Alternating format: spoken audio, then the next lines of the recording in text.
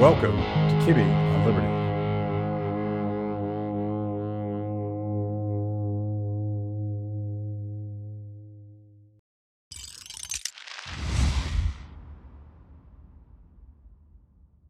Congressman, good to see you. Good to see you, Matt. This is the most spontaneous Kibbe on Liberty ever because I saw you on a live stream on this hearing that Chip Roy put together with some of my favorite epidemiologists, and I texted you and like, hey, let's do something. So yeah, I'm in a congressional roundtable being live streamed, and I'm texting with you to come over here and do this. Yeah. So I'm like, sure, let's do it. So it was Jay Bhattacharya, who's been on the show a couple times, Martin Kulldorff, co-signer of the Great Barrington Declaration, and Scott Atlas, who was briefly President Trump's virus advisor, COVID advisor. For as long as he could stand being in the room with the COVIDiots. Yeah, the COVIDiots. What was your takeaway from that hearing? Did you learn anything new? What was the point? What is Chip trying to accomplish with that? I shouldn't call it a hearing. Yeah, Chip Roy organized it. Yeah. It's sad, but we had to have it like a block from the Capitol because we're not in the majority yet. And even if we are, they may not want to have this kind of hearing. And Chip Roy's goal was to make sure we don't just forget what's happened. Because we just had an election where a lot of people who did these shutdowns and lockdowns and mandates have essentially been forgiven. I mean, the electorate gave them a pass, some of them a pass. Yeah. And so Chip wanted to make sure we got the scientists who were right all along from the very beginning on record. And we still have vaccine mandates. There's still vaccine mandates at universities. There's the government vaccine mandate to come into this country legally. You have to have the vaccine. There's the military vaccine mandate. There's the CMS vaccine mandate, which is the healthcare vaccine mandate. And what they pointed out, I don't know if this was which of the three of the epidemiologists and public health experts, which they really are the experts, pointed this out is, the medical vaccine mandate caused a lot of nurses to leave and create a shortage of healthcare workers during a pandemic. So that was one of the, and by the way, they were the ones who had the highest, they were the cohort with the highest degree of seroprevalence, which means most of them already got COVID because they were the first to interact with COVID patients, so they had natural immunity. So it didn't make scientific sense, and it made the healthcare system worse.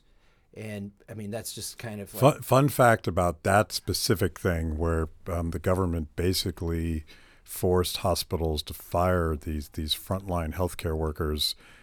There is a recently released national security memorandum from the Biden administration, which if you haven't read it, you need to read it. And I'll talk about it a little bit later. Because it really just doubles down on the entire pandemic industrial complex paradigm from testing to dangerous experimentation with viruses. But one of the things they've committed to doing is that the federal government is going to fund the training of new healthcare workers because it turns out there's a shortage. Gee. And I feel like this is just like a Ronald Reagan adage here somewhere. It's like for a while they dropped the high school diploma requirement for recruiting into the military because they had damaged recruiting into the military with the vaccine mandates, and a lot of young individuals who had a lot of common sense decided not to go in. Yeah. I guess the surprise that I had there was among these three doctors is one of their biggest concerns, or one of the biggest mistakes made during this whole COVID response, was what I've been calling out all along, which is the complete denial of natural immunity, which has been with us for thousands of years. They understood that natural immunity, and that was, that's been the biggest. It's like one of the scientists there said it would be like NASA, the CDC ignoring natural immunity would be like NASA saying that the Earth is not round. Yeah, yeah. That it's flat. Before I forget about it, you have legislation to protect military members who have decided for whatever reason to not get vaccinated. Where is that? HR 3860, I have, I think, 91 co-sponsors. There should be 434 co-sponsors. At least there should be the entire Republican conference. But there's not. Are they all Republicans so far? They're all Republicans so far. I'm concerned that not enough of them on the Armed Services Committee, where that bill's been referred. They always like, oh, well, we'll defer to the experts, the military experts.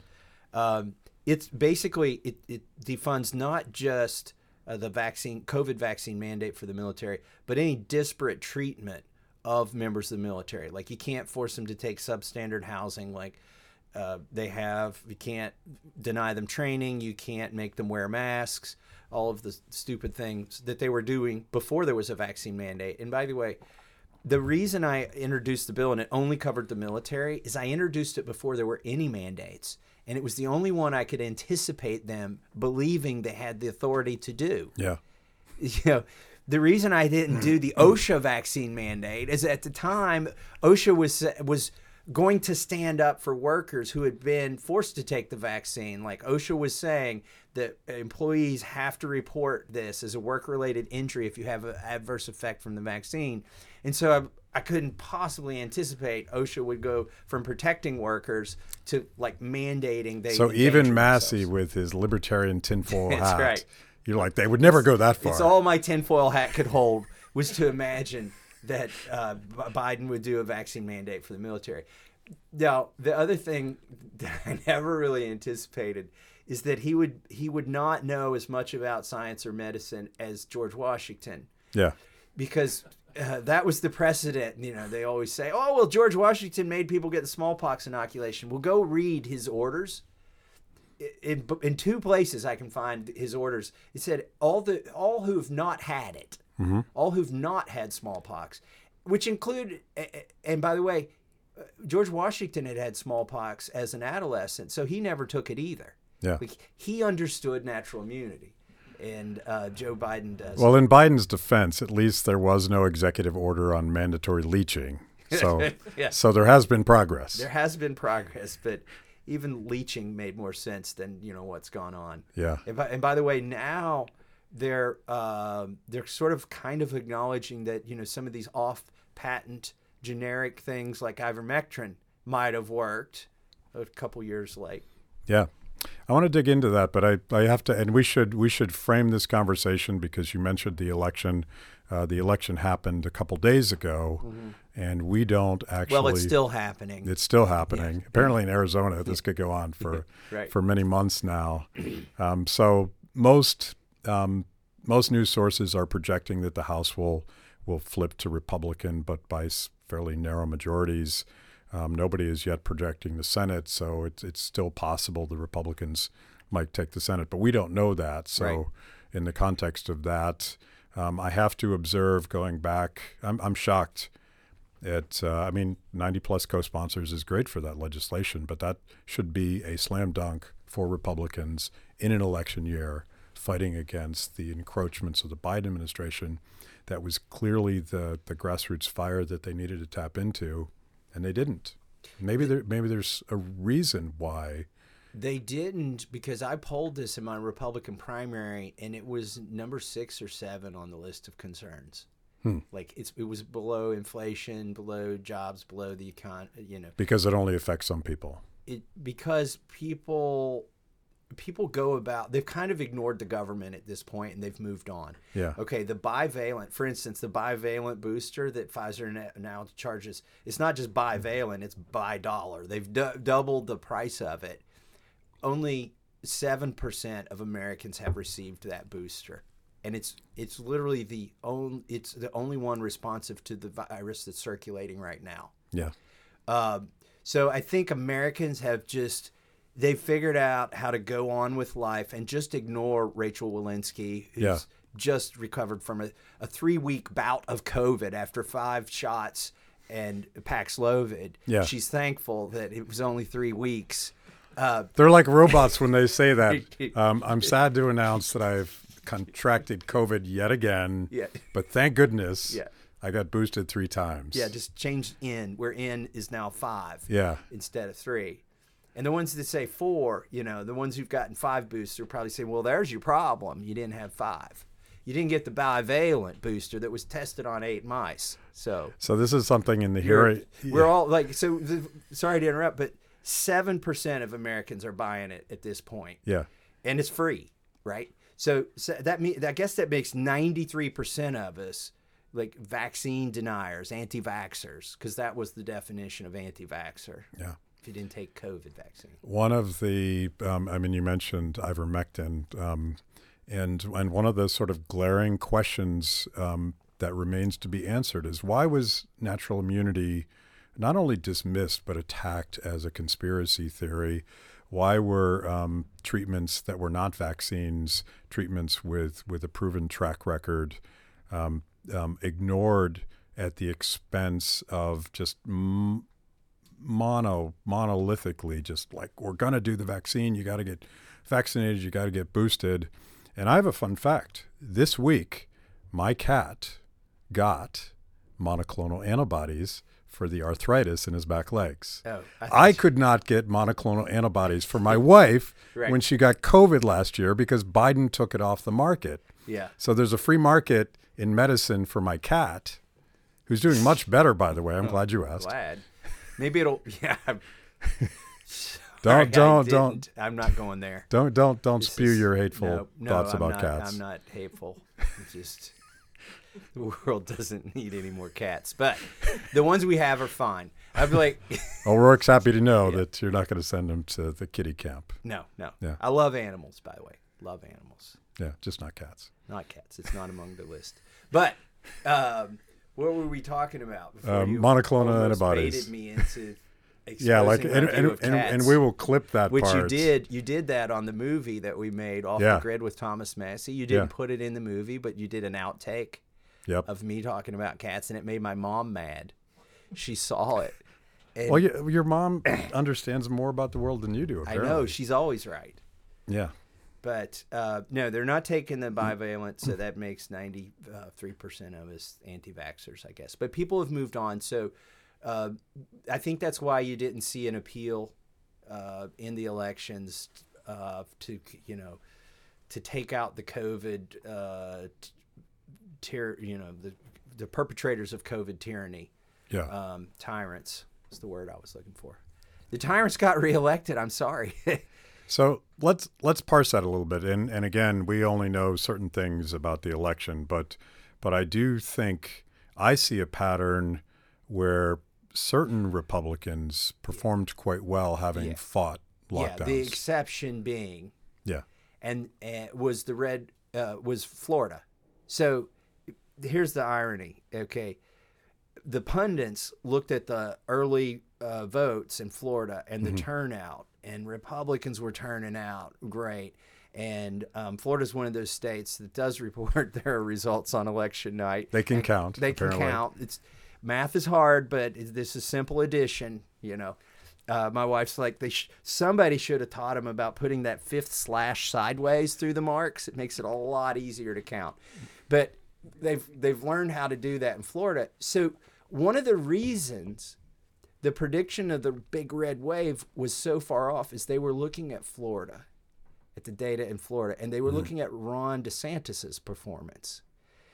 Ron DeSantis had a big red wave. Mm-hmm. He left the other in the dust, and Rubio did fine, and a lot of people were buoyed into office, Republicans in Florida, because of that. But you can't extrapolate Ron DeSantis as a leader of the Republican Party in Florida to the rest of America. There may have been a big red wave if, for instance, Mike DeWine in Florida or in Ohio, one of the worst Republican lockdown governors. I think he's actually older than Biden and about at the same mental capacity at this point. I don't care. All I care about is like he locked down Ohio. He was awful. He was worse than some Democrats. Yeah. And so, that I think that tempered enthusiasm could have been better. Yeah. So, I'm cherry picking here because I've frankly been struggling to find the narrative in this election, because I was absolutely someone that thought, having been a veteran of the Tea Party wave of 2010, that Republicans would win simply because the Democrats owned lockdowns. They owned trillions and trillions in deficit spending that has caused all this inflation and all that stuff. I was wrong. Thank you for joining me today on Kibbe on Liberty and for being part of our fiercely independent audience. Every week, my organization, Free the People, partners with Blaze TV to bring you this show. My guests bring smart perspectives on everything from current events to timeless philosophical debates. If you like what you hear, go to freethepeople.org/KOL and support Kibbe on Liberty so we can continue to produce these honest conversations with interesting people. Now, let's get back to it. Let me take issue with that. Maybe the voters are smarter than we give them credit for. Maybe they know what you and I know. Yeah. Which is, it was Republican. It was Nancy Pelosi was in the House, but Donald Trump was the president. Right. When the 15 days to slow the spread became at least 9 months under him, the Fauci and Birx weren't fired. And we passed $2.2 trillion. Mm-hmm. And the president was the cheerleader of that and the vaccines, accelerating their production and the FDA approval.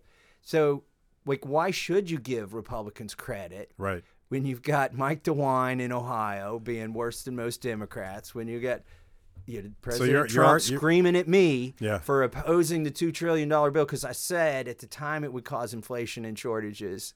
Like, maybe the voters know that whichever party you put in there, they both voted for this. Yeah. Well, your theory is more credible than mine because I was thinking that they had short memories and that since Biden and the Democrats have controlled things and they pretty much doubled down on everything bad that Trump did. But it turns out that I want to retell this story. I love you telling this story because I think this show is something that you did first right after you became the most hated man in Washington, D.C. in March of 2020? Is that when March that was? March 27th, 2020. Yeah, you know the exactly day that what will day. live in infinity. I call it the singularity. Yeah. The world collapsed on me. Like, the top 3 stories on Drudge Report were me. Yeah. And Geraldo Rivera was talking about how bad I was, and Trump screaming at me on the phone.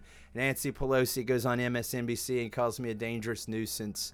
Like, people coming up to me saying, people are going to die because of what I'm doing. Like, it was not a good day for me. I'll remember March 27th, 2020. By the way, the 11th day to slow the spread. The irony of the argument of the congressional leadership that it was too dangerous to gather in person suggests to me that even Nancy Pelosi acknowledged that congressional members of Congress are not essential workers. Is that possible? Do you want me to argue with that? Like, if she was saying that, I might be agreeing with her. But no, ostensibly we are essential. No law can be passed without us. No money can be spent without us. And if you're going to respond to an emergency, we should be present and debating it, not eating ice cream out of $20,000 refrigerators and calling in the vote. Yeah. And I said at the time, if farmers and truckers and nurses and grocery store workers are working, then by golly, get your butts to Congress. And that's what I was hated for. Yeah. Requiring, because the Constitution requires it, requiring people to show up because I was the lone dissenting voice. And I had members of my own party who are going to be in leadership now screaming at me on the phone too. I know. For doing it. So, like, literally the Republican president and the Republican leaders were your worst enemies in that fight. Nearly everybody except for you. You invited me on that day. Like, I don't have any friends. The world collapsed on me. I think it was maybe the next day something. There was because I had been sleeping in my car for 3 days. Like, I didn't know when they were going to call the motion. Like, I'm literally eating pretzels with peanut butter in the middle. Yeah, like, in the back of my expedition, like, camped out in the parking lot of Congress, waiting for them.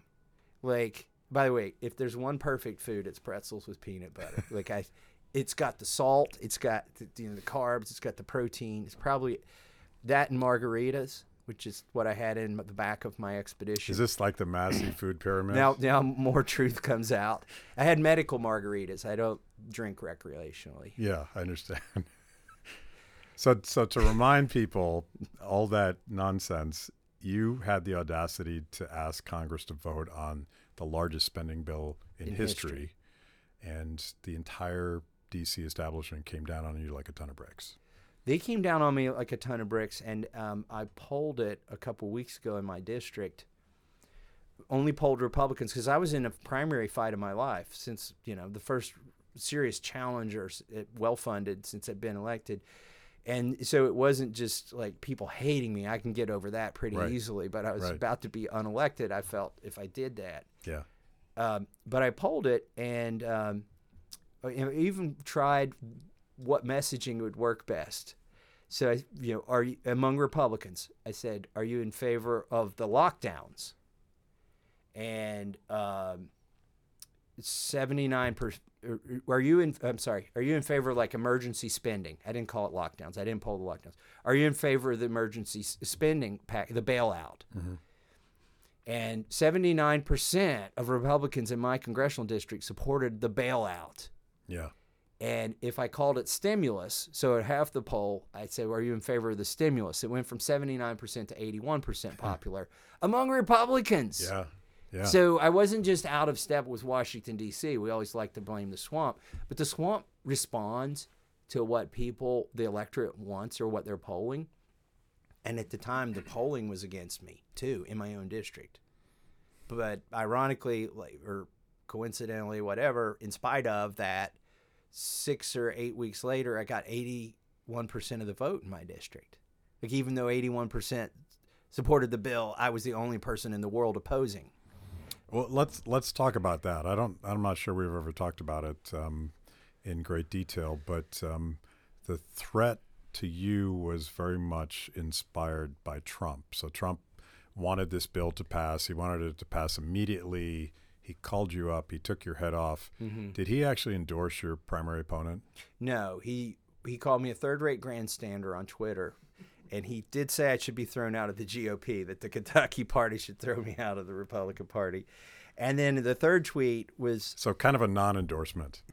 The third tweet said, and at this point I imagine he's out of ideas, and he turns to somebody and say, what would hurt him the most? And they say, well, he's the chairman of the Second Amendment Caucus. So he tweets that I'm bad on guns. Like, that was the third tweet, like, that nobody remembers. But I remember it. The guy that said grab him and then have a trial? Yeah, I'm not going to, yeah. We kind of made up since then, because now this primary I had, he called up and endorsed me a few days before my election. So we came around. Yeah. But you survived. So would you say, as unpopular as standing on principle in the middle of a panic was, does it pay political dividends for you in your reelection this last week? Yes. I mean, the media in my district, they were wondering, well, why aren't you campaigning more? Like, we noticed you're not doing a lot of campaigning. We're not seeing your TV ads. Where's the mail in the mailboxes? And my response was, look, everybody right now is trying to brand themselves as being against inflation. Mm-hmm. That is my brand. Mm-hmm. Like, I don't need to brand myself. Like, everybody knows that I opposed not just the $2 trillion, but the $4 trillion that followed, all $6 trillion, not just a little bit, not just with a vote, but like vocally, whether it was Biden or Trump, I was opposed to it. So I didn't need to campaign against the number one issue. I had already been the only person on the planet trying to stop the number one issue from happening. Yeah. Those little payouts to voters in the midst of their panic was the cheese in the trap. If you could, the 12, that's what I said, that that bill, by the way, I tweeted this, I think the day I came on your show, I said that the $2.2 trillion stimulus bill is the biggest transfer of wealth from the middle class to the Wall Street bankers, the bankers on Wall Street in the history of mankind. And the $1,200 is the cheese in the trap. And it was the cheese in the trap. Now, they added a little more cheese. They did another $600 piece of cheese and a $1,400 piece of cheese. There's always a piece of cheese. Yeah. But all that cheese adds up to maybe a $33,000. And if you got a lot of kids and whatever, maybe you got more than that. But, it doesn't add up to what you lost in inflation just this year, and the inflation is permanent. So they announced, I think in August, when the government admits that inflation is 8.3%, it's probably a lot higher than that. Yeah. But 8.3%, if you take 1 over 12, it's 8.3%. Well, there's 12 months in a year. Everybody lost 1 month of pay this year due to inflation. So the cheese, like you had the cheese is gone. Now you're in the sticky trap. And it's not just that you lost 8.3% this year. That's permanent. And you may have gotten a raise, but they're gonna outpace it. And what has been the government solution to by the way, they didn't overstimulate the economy. We're not living in a raging economy right now. The shortages aren't caused by massive demand. The shortages are caused by people like working at home or just fell out of the workforce, or things that didn't happen 2 years ago. That I may have mentioned this on your show too at some point, that fruit trees weren't planted 2 summers ago. And I've got fruit trees on my farm. It takes 3 years to get fruit from a tree.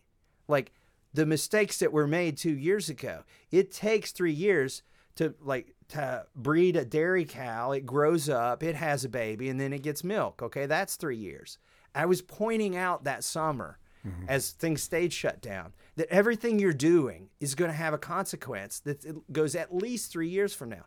So we've got not a raging economy, but we've got raging inflation.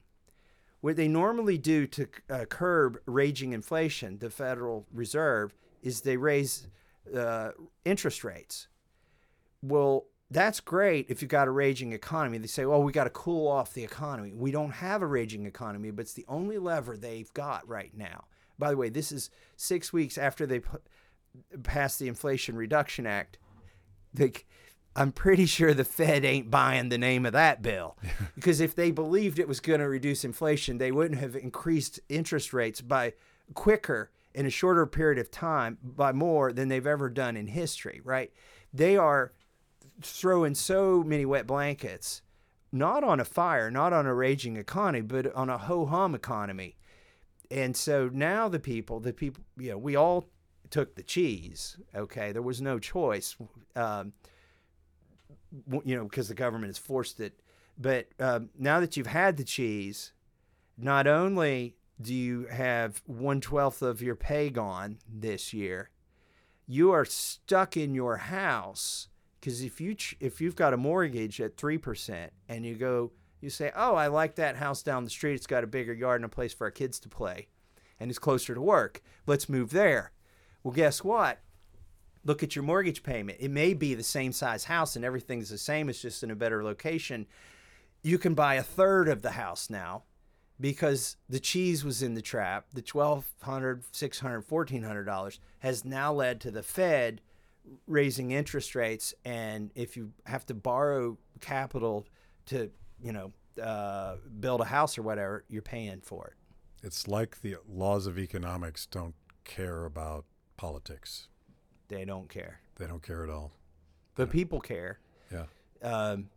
And we got inflation and we got all that, and maybe the red wave should have been bigger. But one thing I do want to say, you haven't asked me this question, and I'm assuming we've got a majority. I keep getting asked, is it going to be hard to govern? So whether the Republicans have the majority or the Democrats do. And okay, this is where you're going to have to put a subtitle on the video if I'm wrong about this. But no, I'm hoping you make a horrible prediction right. that we can embarrass you with later. Sad trombone. Wah, wah. Okay. Either party's going to get a majority by just a few seats. Yeah.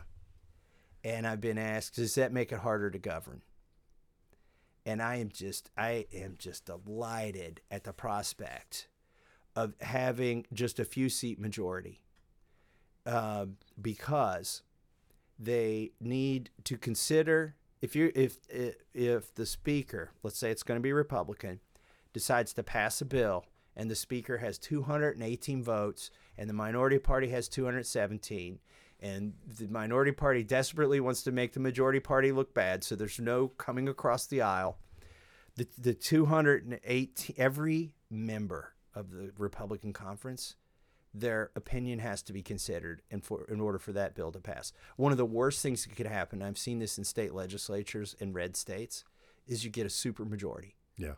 And then the lobbyists come in, the unions come in, everybody, the bankers come in, and they get leadership, and leadership says, well, I can solve this problem, and I only need 50% plus one, and I can marginalize these 30 people who understand that this is going to be a bad bill. Like, I think you could get a really good bill if every member of one party's point of view was considered. Mm-hmm. Yeah. Which is where we're headed. If you've made it this far into the show, it means I must be doing something right. Kibbe on Liberty is just one of the amazing products we created for the people. We tell emotionally compelling stories and produce educational videos for the Liberty curious. Our award-winning documentaries personalize all things liberty, independence, creativity, hard work, integrity, and perseverance. After the show, check out our work at freethepeople.org. And if you like what you see, donate to support what we do. That's freethepeople.org. Now back to the show. I thought you were going to suggest that with 218 Republicans, there's actually 217 Republicans, and then the party of Massie. Well, there's been the party. You could be the kingmaker. You could be the guy. There's been the party of. Somebody asked me, is it hard to govern when you only have like a 1-seat majority? And I said, I don't think so. Go ask Joe Manchin. Yeah. Like, Joe Manchin's been in the catbird seat, not Chuck Schumer. Mm-hmm. Joe Manchin, people know more about Joe Manchin than they do about Chuck Schumer, because he's actually somebody who's, for a while anyway, stood on principle. And but everybody has the chance to be a Joe Manchin. Like, there could have been other Democrats, right, that took Joe Manchin's position, but they chose not to. They're like, wait, we're just going along to get along. And in the House, I think there'll be a similar scenario where you'll have 180 who decide to go along to get along, who have 20, people. I call it prom court, the leadership. You've got people. You got people running for speaker right now. My phone is blowing up while I'm talking to you. It's buzzing with area codes from Texas and Indiana, Missouri. Everybody's running for speaker, majority leader, whip, all the way down to executive vice deputy prom queen of the GOP conference. Louisiana, apparently. Yes. Yeah. Like, executive vice deputy prom queen of the GOP conference. Like, that's a position that people back home don't even know exists. Right. But, people are running for things like that. And that's what's happening right now. But it's like, you used to have one of those titles to even get a seat at the table in at what might be happening behind closed doors. Now, everybody's executive vice deputy prom queen of the GOP. And you're like, you are particularly bulletproof because the machine has never helped you. Is that an overstatement?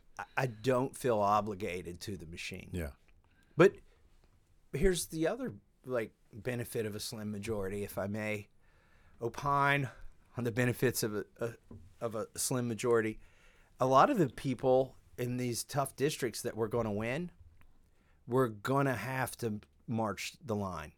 They were going to be the ones that, if the NRCC spent $5 million or $10 million or $2 million on your race and got you through by the skin of your teeth, they own you. They, for the most part, I've seen exceptions. Rod Blum was an exception. Mm-hmm. That guy voted against John Boehner, the day he got elected, after they spent like $5 million getting him elected in Iowa. So there are a few exceptions. There are not many. But that's another benefit of slim majority. Like, the party apparatus doesn't have those people in swing districts that they could count on to marginalize the conservatives in the safe districts. So I want to go back to the politics of lockdowns and political accountability and and the benefits of running on principle, because I'm clinging to this idea that Republicans can win when they stand for something that's different than what the Democrats are proposing. And, it wasn't just Ron DeSantis, but like 20 points in Florida was just unprecedented, It's supposed to be a purple state. It's supposed to be a purple state. And I know people have moved there, but not 20% of the state has moved there. No, but there were other examples. Brian Kemp in Georgia, who famously tried to open up Georgia before President Trump wanted him to, and Trump scolded him for that. And we're all grading on a curve here because even DeSantis wasn't. It's a generous curve. Well, DeSantis wasn't perfect on lockdowns You're giving the either. governor of Georgia credit. It's Just a generous curve. On one issue. Okay. Just on one issue. I mean, on that curve, you have to give like Abbott at least a C. Yeah. I don't know. Abbott was pretty bad, but he was bad, but he got a primary opponent, and he got better. Yeah. But I'm just saying, your curve is so generous. Is there a relation? Well, I'm trying to find a silver lining. Okay, I'm sorry, I interrupted. I'm trying to find some hope Extol for the of future of our republic. Republicans. Kristi Noem, would you give her a good grade on lockdowns? I mean, lockdowns. By the letters. I mean, she was the only one who didn't lock down. Yeah. By the letter. Like from day one, she's like, no, we're not going to do this. I got to qualify. Like everything, okay. I got to qualify. I'm sorry. She's a lot, and I'll say it in the nicest, best way I can. She's a lot better governor than she was a congressman. I understand. We've talked about this. Okay. But I'm trying to hone down on this one issue that I really cared about, and apparently no Republicans ran on this. And one more example of someone. Well, I'm sure. Was she up for re-election? I'm sure she did fine. Yeah, she did fine. Okay. And to your point, Kemp did well. Yeah. Okay. Like he exceeded expectations, but the hype of Stacey Abrams was a little bit ridiculous, maybe. The problem is, though, with your thesis, is Mike DeWine did fine. Yeah. And Abbott did fine. I told you I was cherry picking data. Okay. Not as bad as the CDC, though. No. Okay.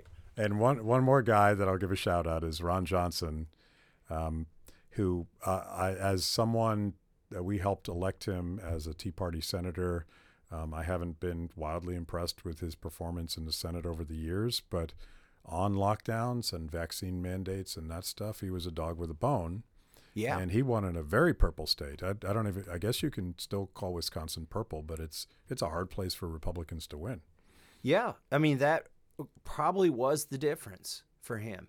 And I got to give him credit. I mean, next to Rand Paul, I don't know anybody. And by the way, Ron Johnson is Rand Paul's my favorite senator. Disclaimer, I'm not saying anything bad about it. Really? What? But Ron Johnson was ahead of him on vaccines Mm-hmm. and vaccine mandates. That's because Rand was too busy pounding the stuffing out of Anthony Fauci. Out of Fauci, yeah. He had his hands full. There's plenty of literally. It's a target-rich environment. Yeah. I'm glad they split up the work, and Rand Paul took out Fauci, and Ron Johnson exposed the COVID vaccine scams. The other thing that I cherry picked, which I don't think you'll punch a hole in, was that authentic liberty Republicans did just fine in this election, and Rand's. I don't think he would characterize it this way, but he didn't really have an election. He just crushed the guy. He didn't put a glove on him. And Rand was enemy number one for calling out Fauci and hearing after hearing. He just had a easy walk to re-election. That has to be a check mark for liberty republicanism. Yeah, and I have some inside knowledge on this because I poll popularity of Kentucky politicians in my congressional district, which is 1/6 of Kentucky. But it's it's a diverse, I've got urban areas and suburban and rural areas.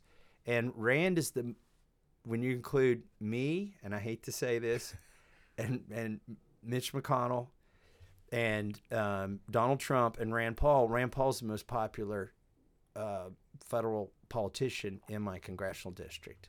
Yeah. And it's because I think, he went against Fauci, and we all know Fauci needs to go. Yeah.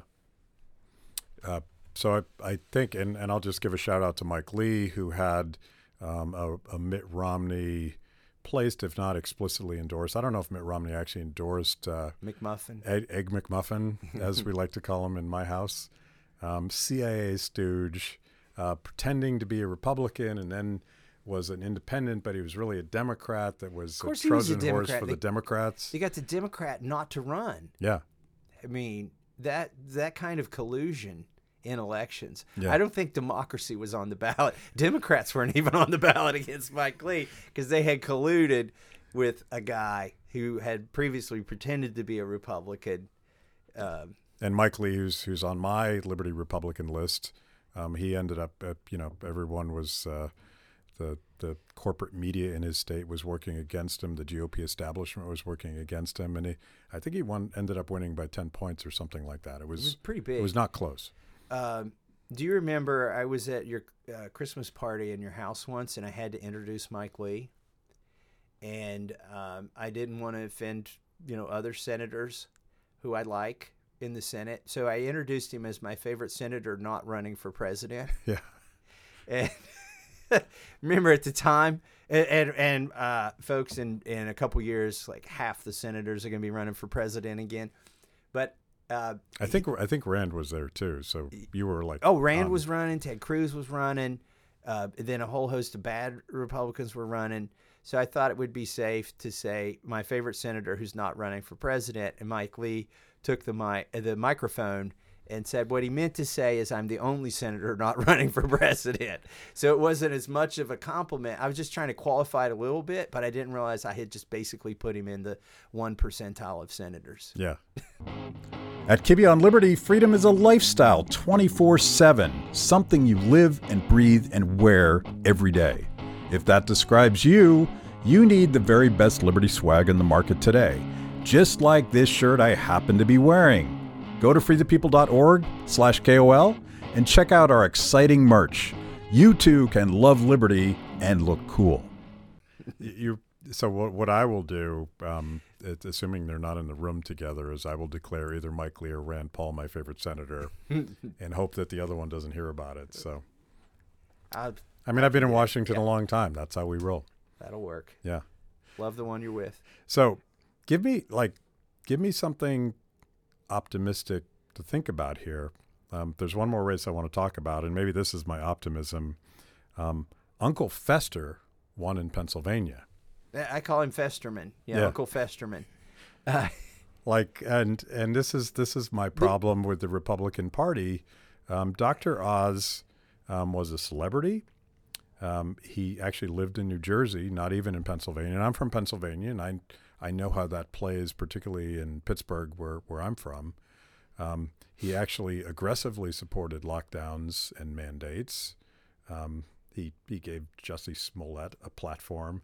Like, how the hell is this guy the nominee for the Republican Party in Pennsylvania? So we deserve Fetterman. We earned it. They picked him. Well, Pennsylvanians, I guess. Yeah, Pennsylvanians did. Yeah. I'm, wait, you prefaced that with give you some hope. Yeah. Well, so that wasn't it. No, that was the counter. Well, example. let's dig even deeper and darker, and then let's end with you want to get optimistic dark? flash. I don't know, man. I'm not going to talk about too many of my colleagues. It's pretty dark.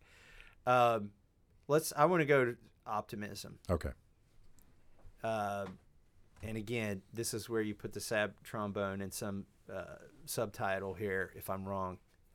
But a slim majority is great.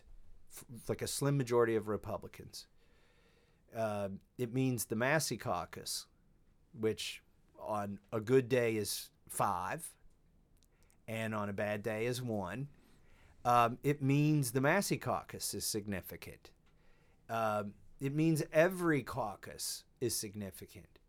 It means that a bill to pass along party lines is going to have to be amenable to every member of the Republican conference. There's basically a veto.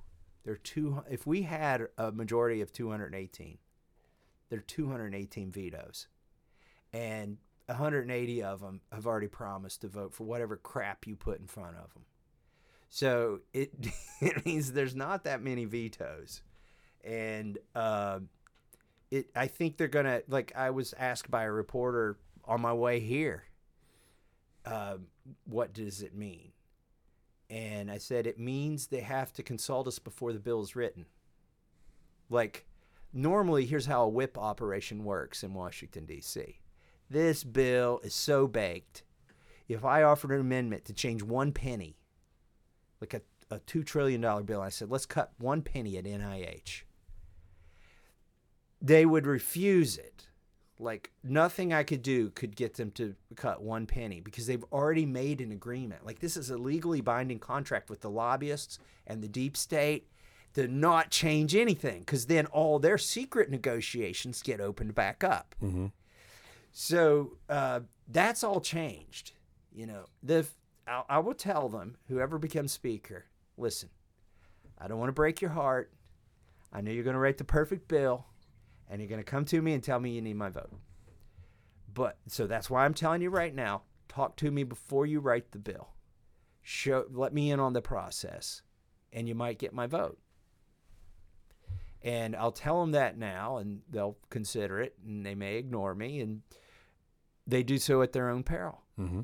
And not just me. I mean, there are a lot of Republicans whose voices need to be considered, who I think will be considered in a slim majority. And then for the Republicans who are just lamenting that we didn't have this giant red wave and we don't have 250 Republicans, and, you know, man, that would have sent a mandate, and we could have got the Senate, and we could have really got some stuff done. One vote is enough to change every gavel in the House. Like, the House isn't like the Senate. It is. I had no appreciation for this. This was not taught in U.S. civics course in high school. It's mob rule. And if you got one more person in your mob, you are the mob who is ruling. So this doesn't sound very bipartisan, but it's the difference between Gerald Nadler holding the gavel and convening a judiciary session and Jim Jordan holding the gavel. It's the difference between not subpoenaing anybody in the White House. Like, just, hey, if you got some free time, send that executive vice deputy, you know, of Amtrak over, and we'll talk to him. It's, you know, it's the difference between talking to that guy and Merrick Garland. You know, it's the difference between talking to Merrick Garland once and talking to him every month. It's a big difference. Every gavel changes if the majority is won. Subpoena power, and, you know, I saw Elon Musk tweet this. I don't agree with his algorithm, but he got to the right conclusion, which is, you know, vote Republican. His algorithm, which is partly true, is mixed government, like, you know, government that's got two parties in charge of different branches is usually better for the people. That's actually, it kind of turns out to be true, especially if you're doing oversight, because even when Republicans were in the majority and we had a Republican in the White House, I was on the oversight committee. We basically, he played tiddlywinks. Nothing. Yeah. Nothing. Yeah. No oversight. Yeah. It'd be impolite. Yeah. To drag in somebody that was working for your president and, like, you know, talk to them about, hey, where'd that money go, or why are you spying on Americans? That wouldn't be polite. But now it's going to be polite and expected to bring in the FBI who's spying on Americans, because that's Joe Biden's FBI right now, though they're not a fourth branch of government. They work for the president. You can fire the FBI director. They all work for him. Don't pretend it's an independent organization. If it is, we're screwed. So that's the great thing is, even if it's a small, especially if it's a small majority, we're in great shape. So you got to go after accountability at the FBI. You have to go after Homeland Security, which is apparently the center of this new censorship of online speech. Board of Disinformation. And you got to go after the health industrial complex. And that's just a great way to round this up from where you started. You were talking to epidemiologists who were demonized for saying what are now obvious truths. And we have to get to the bottom of the dysfunction of what happened at NIH and CDC and just the obviously bad information that they were promoting. There's smoke there. There must be a fire. one of the scientists and doctors that testified to us, he said it looks like regulatory capture at the FDA. Yeah. And then another one of the... He's the one that has an economics degree as well, so he understands that. It was just delighted to hear a doctor understand that what regulatory capture is. And he said, it looks like regulatory capture at the FDA. And another one of the doctors said, look, all three of us get NIH grants. And it's probably not a good idea to have the Pope of Science be in charge of every NIH grant, because they get millions, hundreds of millions of dollars are meted out from the Pope of Science to the people who could challenge him, but they won't, because getting NIH grants are the lifeblood. So, and we all understand. Oh, let me tell you this. I want to tell you this, that the government, one of the scientists said the chief source of disinformation during COVID was the government. And I've called out the CDC many times.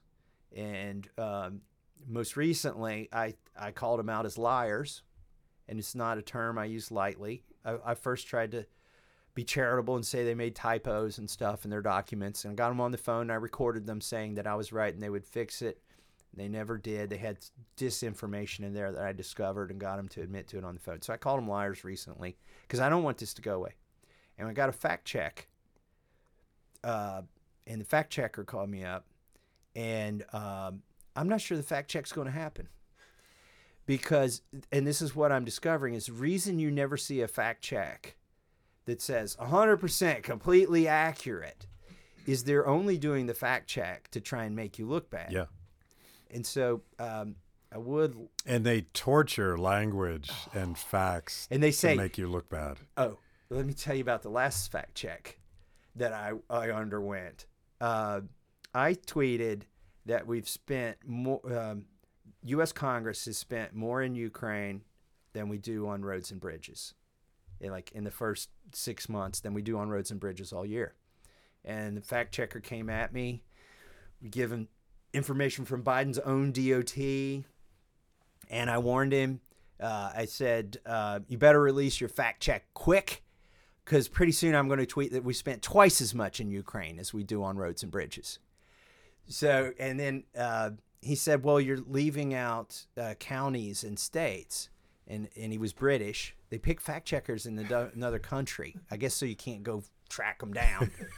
And he said, well, you didn't talk about state and local spending. I said, and he's British, so I said, you must have a very poor command of the English language, because we refers to the subject of that sentence, which was Congress, right? But anyways, his fact check came out. It said, and I've got it framed. It says, mostly true. That's as most as you're ever going to get. That's the best you can do. Mostly true, missing context. States and counties also fund roads and bridges. I love the missing context. Missing context. So we're going to see, I'm sort of calling my shot here. I think it's a Reuters fact check. I think they may never do the fact check. And if they don't, I'm going to call them out, because I've got stuff on them. All right. That's a great way to end this. Thank you, sir. Cheers. Facts. Only the facts. Only the facts.